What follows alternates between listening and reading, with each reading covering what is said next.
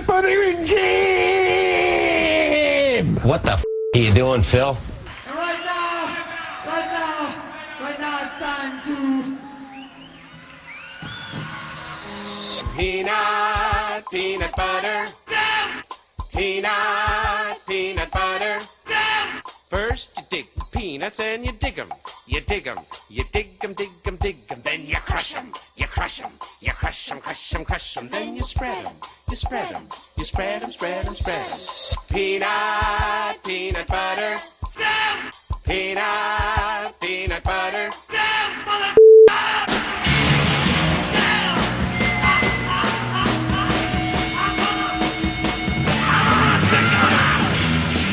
If you're looking for the best in local music and local food, it's got to be Peanut Butter and Jams with your hosts Brenda and Jordy, alternating Thursdays 6 to 7:30. Check it out.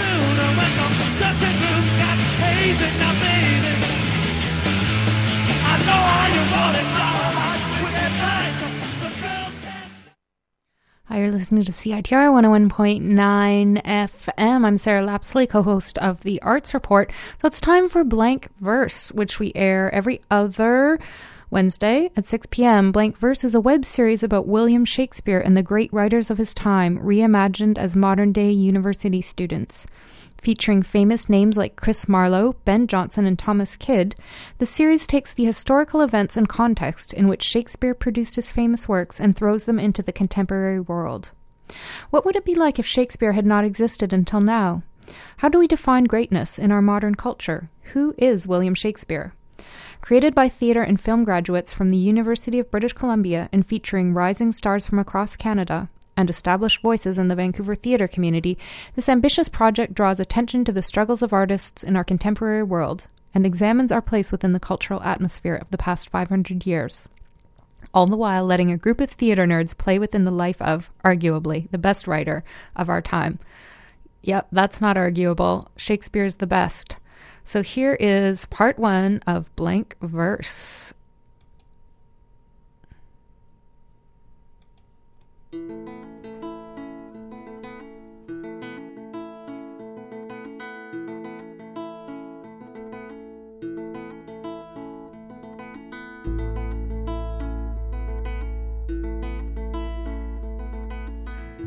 Welcome to the 3rd episode of the radio adaptation of Blank Verse. My name is Amanda Conkin, and I'm the executive producer of this web series about William Shakespeare and the great writers of his time, reimagined as modern-day university students.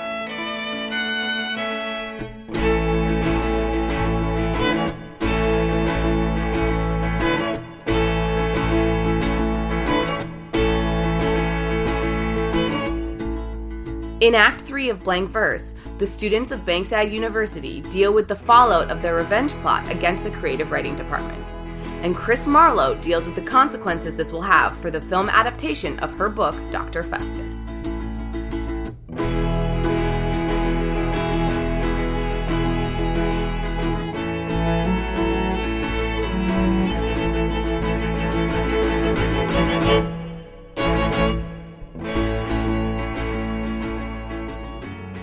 In Scene 1, the lawyers from Palamon Studios outline their new terms for the adaptation of Dr. Faustus. So we're basically here at this roadblock. So to speak. Right, an obstacle in our path, but not necessarily insurmountable. A fork, if you will. That's the metaphor. A fork leading to, depending on you, a long and fruitful relationship with us on one side. Which we hope you choose, because the other side... On the other side of the fork, should you choose it, and let me reiterate that the decision falls entirely within your own hands, we see as somewhat less fruitful. Fruitless, even.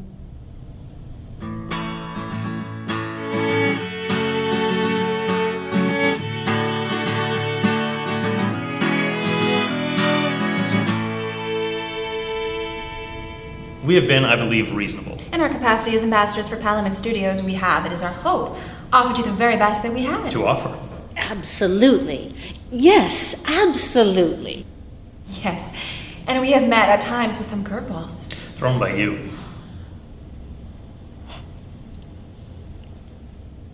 Artistic caprice we can understand. We are, after all, in the business of producing art. And not, as a New York Times reviewer might put it, of producing eye-infecting idols of idiot worship of no one good quality. So what really concerns us?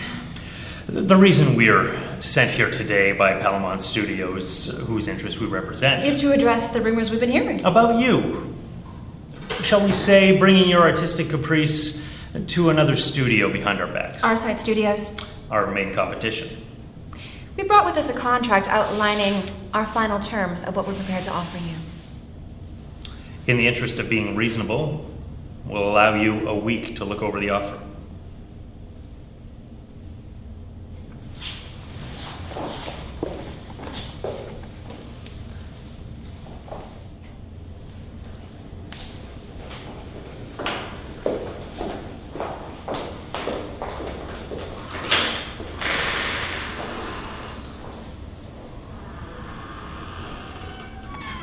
Christina, I know how important this is to you.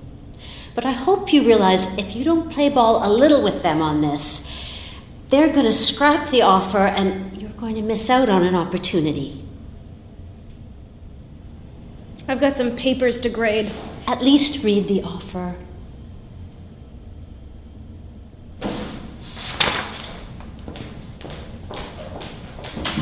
Marlowe, hi. Georgia, what can I do for you? I wanted to hand in my story a little early for this week's seminar. Mary Fitton said you were here. You're a big fan of Chris Marlowe's work. Yeah, I've read everything she's written at least 7 times. She's a really strong contemporary influence, I'd say. I was trying to get her to do an interview for the messenger speech, the school paper. Well, she certainly is very busy, what with this movie business and TA duties. Oh, definitely. I tried to get into her seminar, but it filled up really quickly. Not that you aren't great, it's just, well, she's a star. Of course, you want to be like her. It's a pity she's practically throwing this movie deal out the window. The Faustus movie? Yes. I'm afraid she's having trouble committing to their terms. Oh, I heard the script was what it would be like if you had this great story and then the brilliant writer left before they could finish it or something. An apt enough simile. But, well, this is a terrific opportunity for her. I think what she needs is a nod of encouragement from her peers. She won't listen to you? I'm afraid not. You want her to succeed, don't you, Georgia? Of course. I doubt she'd listen to me. I don't think she knows who I am. I think all she needs is to hear that if she allows her work to be made into a movie starring Justin Bieber or some such teen sensation, it won't make her any less of an artist in the eyes of someone who truly loves her work. But if she keeps pushing, maybe they'll make changes and they can make an actually good adaptation. Georgia, I'm asking you to help her. Faustus is good, but it's no Chaucer. They're going to back out if she keeps acting like a shrewy bitch. Wow. She has a meeting with them in 1 week where they're expecting her to sign off on their terms. If you promise to try and convince her to do it, I can look into switching you into her seminar group. I thought her group was full. Georgia, I'm the head of the creative writing department. If you think it's in her best interest. I do. Okay, then. In Scene 2, we join Chris Marlowe and the students of Bankside University at the annual Halloween party at the Anchor Pub. Whoso lists to hunt, I know where is a hind. But as for me, alas, I may no more. The vain travail hath worried me so sore. I am of them that furthest come behind. Yet may I by no means my worry. I did not order this, but I will drink it. Compliments of the young lady. Fainting, I follow. I leave off, therefore, since in a net I seek to hold the wind. As that meeting was pretty rough. who lives her hunt, I figured you might need some liquid courage. As well as I don't actually know who you are. You're just some person who has mutual Facebook friends with me or something. I'm Georgia Roberta Greenfield. I'm a first-year student at Bankside. And I'm a big fan of your work. Apple? No outside food. And wild to hold. Or knives. So I seem to say.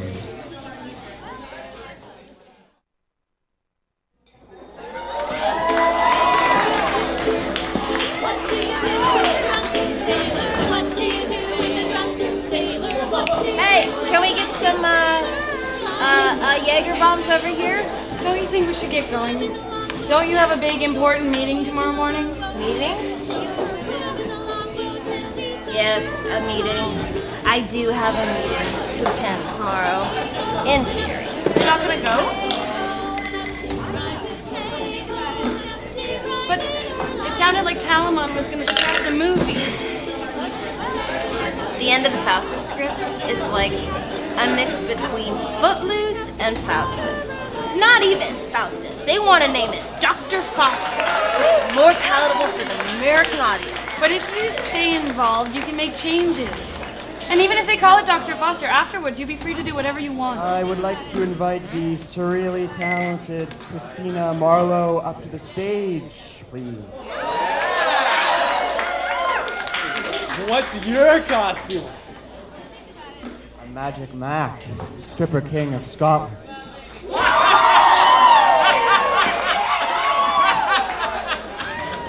Chris!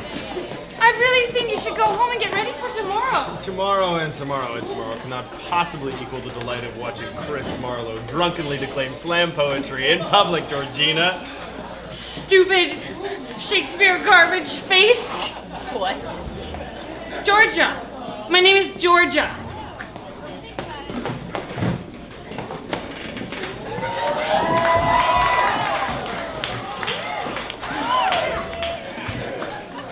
Come live with me and be my love, and we will all the pleasures prove that hills and valley, dale and field, and all the At last, the full potential of drunken Marlowe is unleashed. Last year's Halloween thing, she just did this sassy translation of Ovid. Where's Ben anyway? Well, apparently she was spent all day trying to get a fake ID, but she was thwarted by sexy Mephistopheles over there. Oh man, I wish you'd known about this earlier. Ben would love this. You know, I wish I'd known earlier too. I'm working on a sonnet that I'd like to share with everyone. A sonnet. Oh, how retro, Mr. Shakespeare. Well, I don't think it's retro at all. In fact, I'm using the sonnet form to deconstruct the sugary verbiage of the traditional love poem. I think I'm ahead of my time, unfortunately.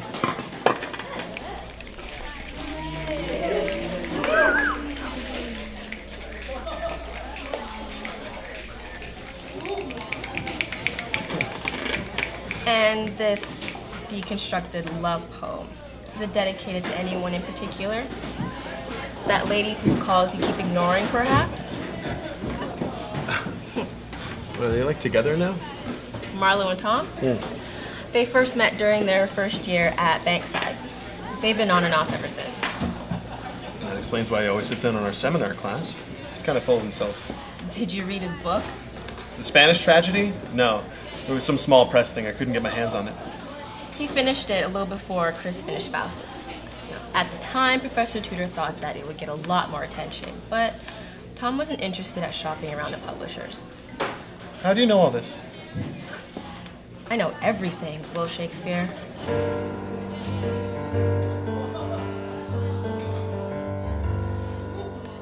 Sigh no more, ladies, sigh no more. Men were deceivers ever. One foot in sea and one on shore.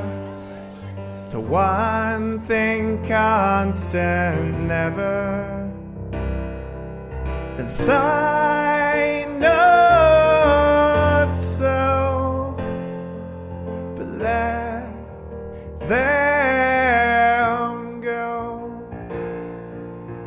And be you blithe and bonny, converting all your sounds of woe into hey,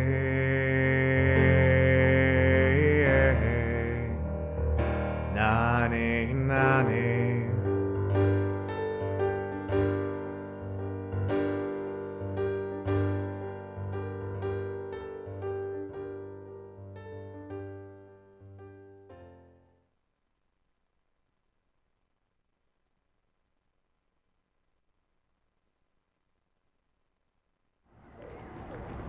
In scene 3, Tom and Chris are super cute on their walk home from the Halloween party. That was embarrassing. Totally unbefitting of a well-respected and best-selling author. Oh, I have a meeting with the Palamon Suits in the morning.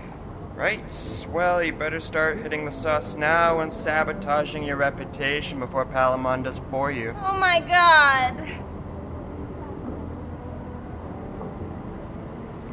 Is it really that bad? These are the people who adapt "Stay, thou art so beautiful" into "Sup, you're hot." What? It's true! They're messing up with a classic in a totally unreasonable way. It's like they're making a movie about Chaucer but setting it in 2013 and making Not a Genius. Sup? Sup?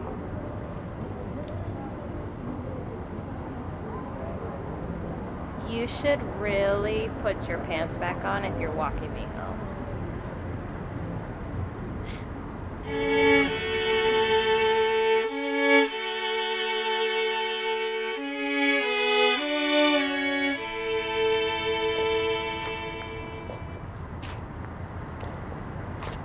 So what are you supposed to be, anyway? I'm a shrew.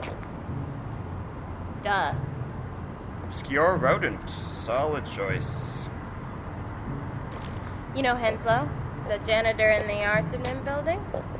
The one who for sure has some sort of creepy spy closet where he keeps locks people's hair and stuff? He told me that he overheard Liz call me a shrewy bitch last week. Oh. Waspish, maybe, but shrewy? That seems harsh.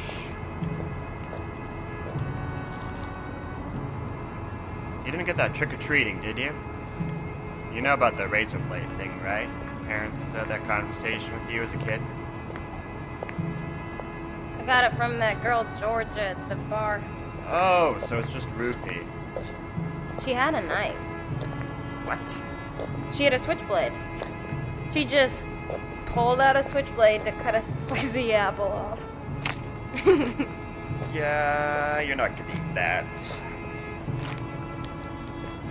I'll find some real food for you.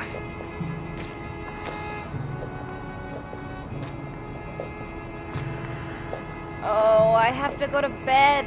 I have this meeting tomorrow. What meeting tomorrow? The Palamon meeting. Didn't you have that this morning? Jeez, it's sunny. What?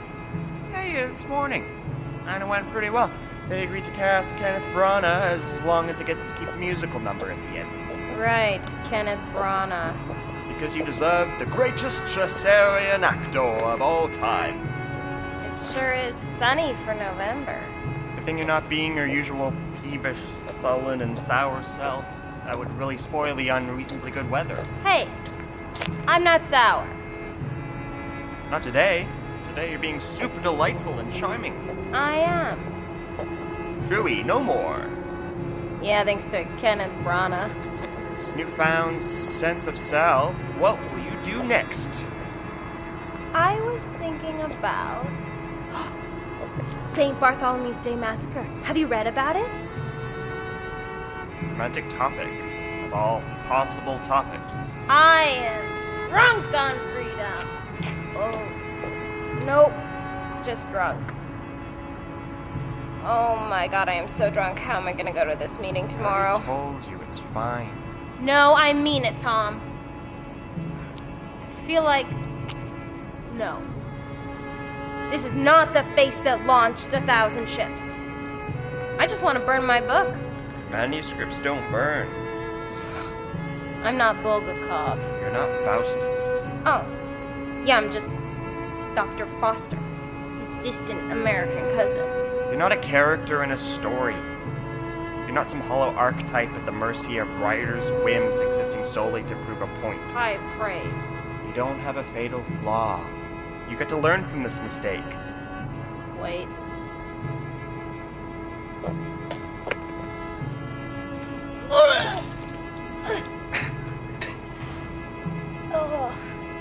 Look, if you say the moon is the sun and I agree, then right now, for us, the moon is the sun. If Liz and Palamon say the moon is the moon, then fuck them. Let them make Dr. Foster. Tell them you don't want to be involved and they can't put your name on it. When it's done, you'll be done at Bankside. You'll be writing something else, and Faustus will be the book that Chris Marlowe wrote when she was a fourth-year creative writing student who loved to crush beer cans on her forehead like a standard frat bro.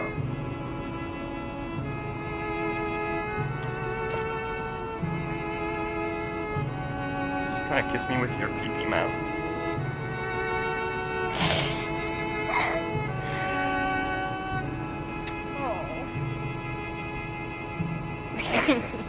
Go on.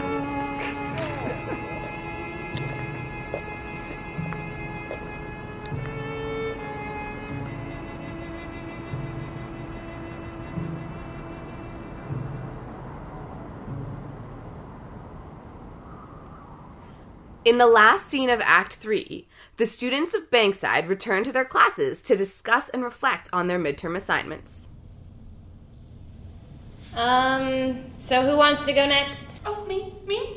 Georgia, you submitted Edward Longshank's Hammer of the Scots? I didn't read that. Why not? Well, I thought it was a mistake. Like, she's not even in this group. I don't know who she is. I'm Georgia Greenfield. I'm like the head writer of the messenger speech. I transferred in this week. Well, great. Now that that's cleared up, did anyone else not read it? Did anyone read it? Well, I applaud your decision in writing about one of the most boring possible topics, historical accounts of obscure British monarchs. I'm just not sure it paid off, though, despite its super snappy title. Well, at least I'm not retreading the much-tread ground of revenge tragedies. What? Revenge tragedies haven't been popular since, like, the 17th century. Okay, let's just reschedule your workshop for next week. Fine. Will, do you want to go next? I thought it was neat, but if you're going to work with such dry subject matter, why not throw in a little magic realism? I mean, maybe King Edward could beat some witches that give him the idea to invade Scotland. I meant, do you want to share your story next? Oh, good. Was that the sexist one? What? It's about how women should do whatever men tell them to do. It's funny, not sexist. I thought it was romantic. I mean, at the beginning of the story, everyone hates her, so he's really doing it for her own good. Yes, definitely for her own good. For the greater good, one might say. Let's try not to get too catty. Although I definitely read this as a little anti-women, and I'm curious to hear what you have to say about it, Will. Well, I thought you of all people would get it. What? It's all about people treating other people like property. The whole debacle with Palamon was my main inspiration. Case in point. Palamon maybe saved the cat in your story, but they're making a movie. People don't pay to see a dude sell his soul to the devil and then actually spend eternity in hell. That's what books are for. Hey, Chris, why don't you just think of that before rejecting Palamon's terms? Maybe your book is just too depressing. You rejected Palamon's terms? This isn't class material, guys. Christina Marlowe, Too Shrewy for Hollywood, a memoir. Will you shut up? Who are you? What are you even doing here? Still kind of wondering that about you. I'm here because Marlowe values my opinion. You are so... Okay, things are getting out of hand. You are ruining your career and the creative writing department. You cannot be serious. Look, I want to be a famous writer as much as anyone, but I still can't endorse this script. It's like they're letting Michael Bay adapt Sorrows of Young Werther. I don't know what you're talking about, and your hair is weird. Shakespeare.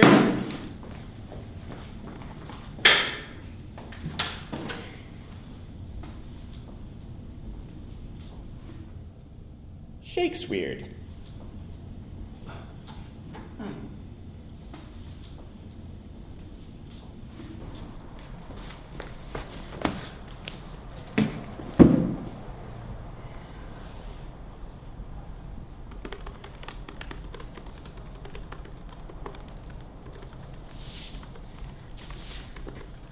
Out of class early. I realized I have better things to do today. We'll see what Tom Kyd does when everyone who reads the messenger's speech learns he's a fraud. So, like, 80 people.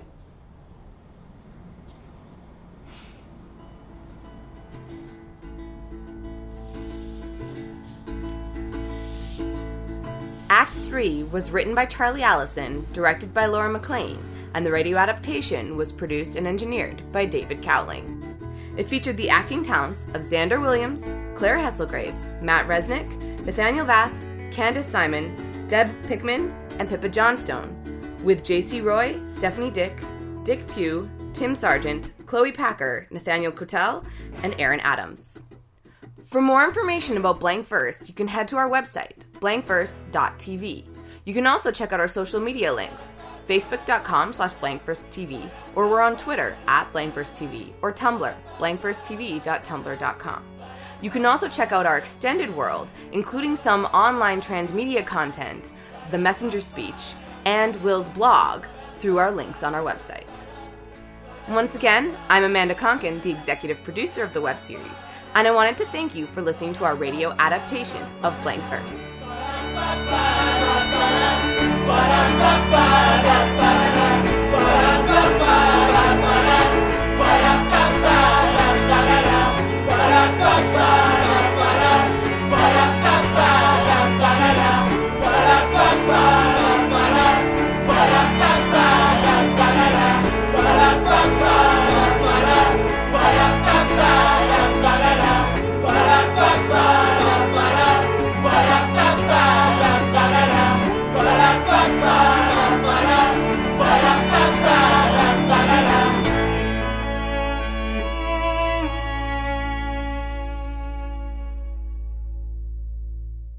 Has mental illness or addiction touched your life?